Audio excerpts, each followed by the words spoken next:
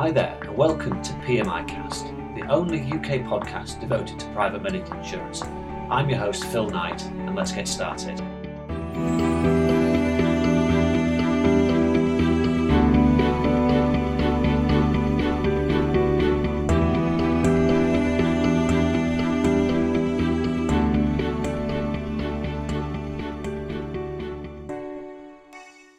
Hi there, and welcome to episode number 58 of PMI Cast, the only UK podcast devoted to private medical insurance and related healthcare topics. My name is Phil Knight. I will be your host. I am an independent healthcare consultant. I am based in Leeds, West Yorkshire, but I look after clients and my introducers in the UK and around the world. Welcome to the new episode. Today is a standard episode of PMI Cast, and it is the 15th of October.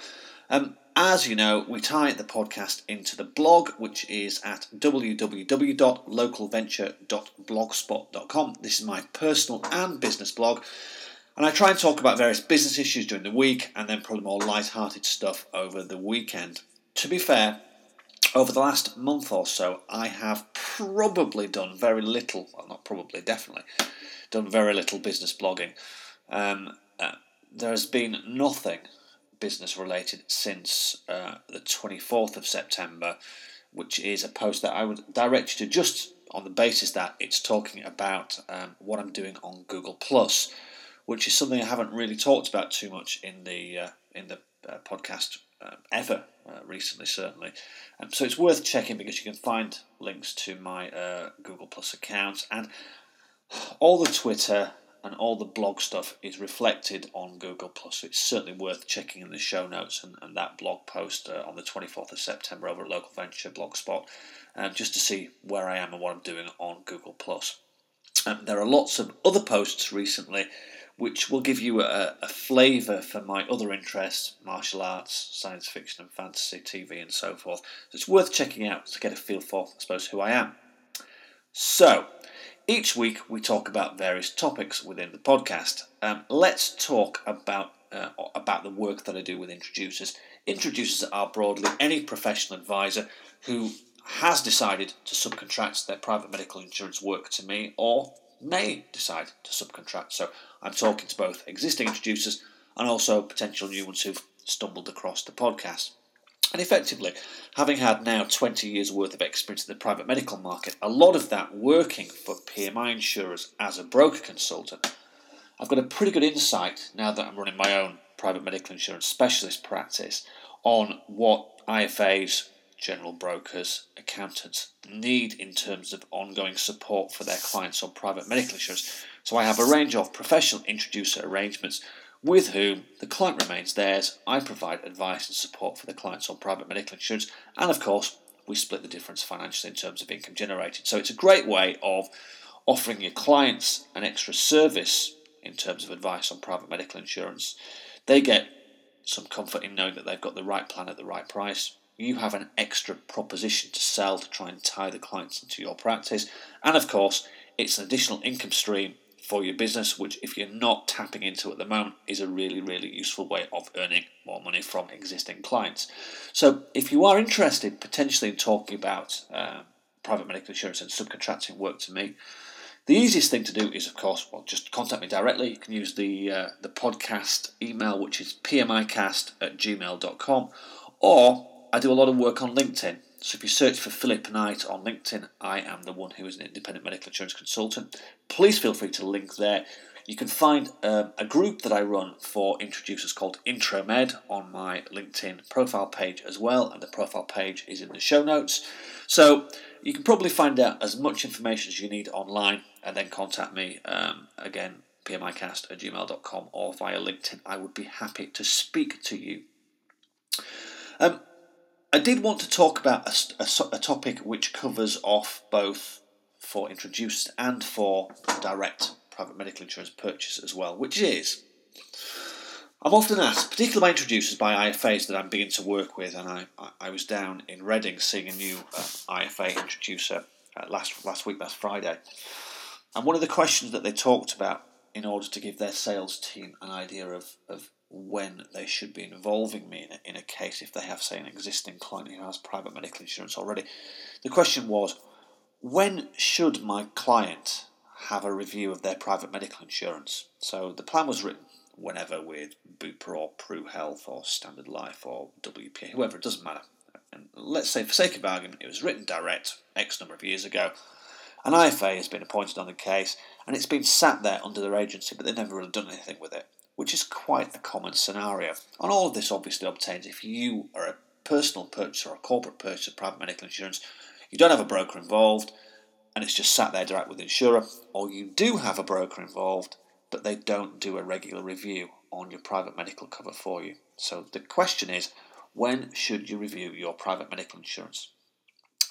And the answer is, it's a double answer, a two-edged answer. The first thing is you should really check things out every year.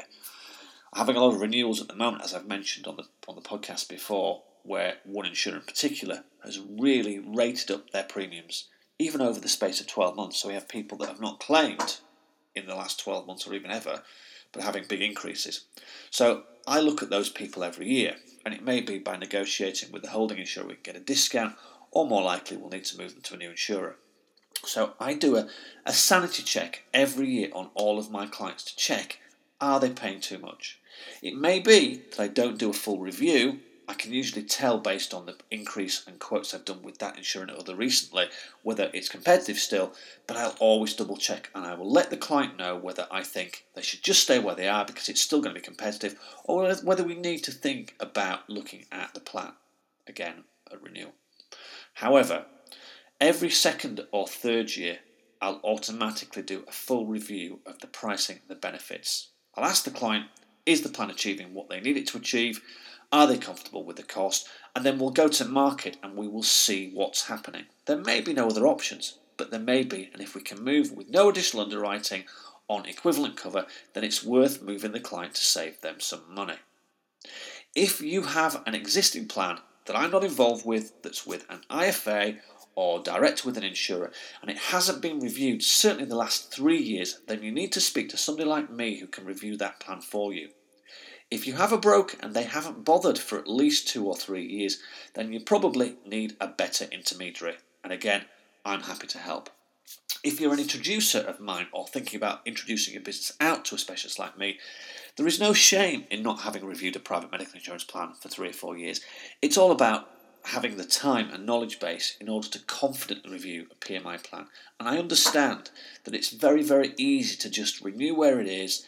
If it's not a massive increase, if the benefits look okay on paper, leave it where it is. It's the path of least resistance.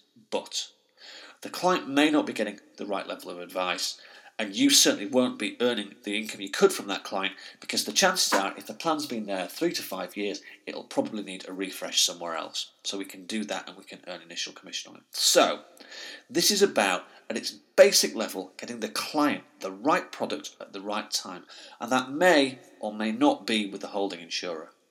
If you don't review the client every second or third year, you've got a very good chance they may end up going somewhere else to a specialist like me, and you're certainly potentially losing out on income stream. So it's a virtuous circle. The client gets better advice, you potentially keep the client and earn more money from them, and I get that access to the client as an introduction from you. So it's a real winner. The last thing I'm going to talk about is still related to renewals. And again, this covers both corporate and individual renewals. The question that I'm asking is, why am I going to recommend that you stay with your holding insurer? There are a number of factors. The cover may still be fine. If we've done a recent review and you and I are both comfortable that the plan still meets your needs, the excess level's right, you don't need any more inpatient, you don't need any dental or whistles or bells travel insurance, the cover's fine, we'll leave you where they are, where you are, assuming the price is working for you. A big increase generally means that there's a temptation to cancel the cover or reduce the benefits. I would always counsel against that. I'd always say let's look at reviewing the marketplace first. But if you've got no increase, as is happening with a lot of Aviva and AXA PPP renewals, or a very small one, 5 or 6%, then I'll usually recommend you stay where you are. If you've made recent claims, with very few exceptions, minor things, we might still look at moving you. But if you've got claims of any kind of size, and if they're ongoing, I'm almost certainly going to recommend you stay where you are. Similarly, if I only moved you 12, 24 months ago, the onus on me is to say, does the client really need this upheaval? Severe price or admin problems would probably suggest we look at moving, but if everything's working at a solid level, there are no admin problems, and if your benefits are still working for you, then I would probably suggest that you stay where you are. Although it's not always the case that the insurer gives the best deal to an existing policyholder, they do almost always enhance everybody's benefits, both new business and existing plans at the same time. So if you're on an insurer's current proposition, so you're not on a legacy plan which is out of date and close to new business, then generally speaking, over time they will add benefits to your plan rather than take them away.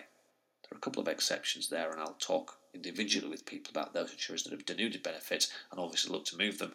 But in most cases, if you're on a current plan, a currently open to new business plan with an insurer, generally speaking, the reduction of the product's benefits will not happen, and therefore that's not a reason to move you across to a new insurer.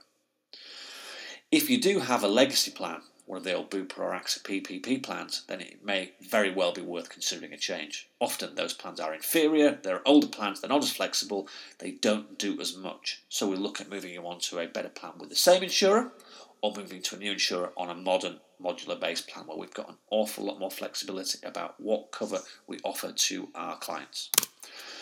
The last issue is loyalty. I come from an age in the PMI industry when insurers wanted to work with clients and intermediaries, where they actively sought business from people like me and others, and where, quite often, if you stayed with an insurer, you got more out of them. For me as a broker, as an intermediary, the more business I have with an insurer and the more loyalty I show in terms of placing and retaining business with them, the more help I will get in terms of sorting problems, in terms of enhanced benefits and deals from the insurer. And for the clients, I think it's important as well. You make a commitment to an insurer, you get a good price, a good product. I think it's worth staying with them for 4 or 5 years if you possibly can. But if the insurer messes up, they rate your premiums up, they take away your benefits, all bets are off. So loyalty goes both ways. I can't stress that often enough, and I'll often say that to insurers. Whether they listen to me or not is another question. Last section of the podcast is news. I often talk about insurance news, PMI news, business news. The only news item today I've got is a very exciting one. The Apprentice is back on BBC TV. We're on to episode 2. Both first 2 episodes are available this week. I've watched The Apprentice since the beginning. It's one of my favourite business-type programmes. It's great entertainment. It gives you an idea of the kind of selling that I don't do. I'm not high pressure or a closer. I'm very much advising the client and guiding them towards where they need to be.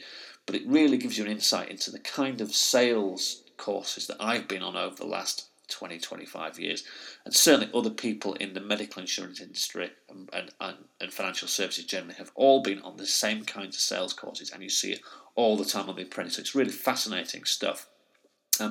I'd also recommend, as well as watching the core Apprentice programme, which is on BBC One, that you watch the Apprentice Your Five programme hosted by Dara O'Brien, great atheist and scientific-based comedian.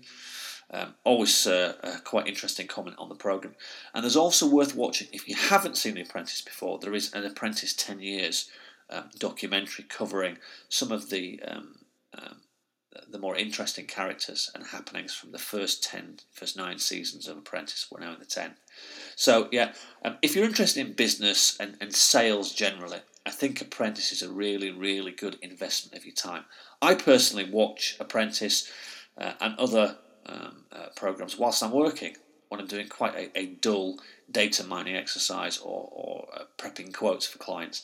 I have things like that on in the background to help pass the time. So it's possible to do it whilst you're actually achieving something in a business context as well. So you kill 2 birds with 1 stone. So thanks for listening to the podcast. We'll be back next week with episode number 59. If you're interested in any of the things I've talked about, being an introducer, buying a PMI from me, having me review your plan, contact me on pmicast@gmail.com and I'll come straight back to you. If you'd like to participate in the show, please contact me on that email as well. If you're interested and would mind, please leave me a review on iTunes. We have a couple already.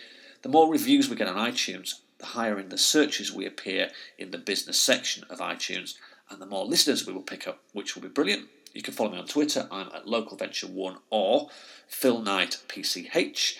From a regulatory perspective, I am an independent healthcare consultant. I purchase my compliance services from Premier Choice Group, who are authorised by the Financial Conduct Authority, and their FCA number is 312878. Thank you for listening, and I'll see you back next week. Take care.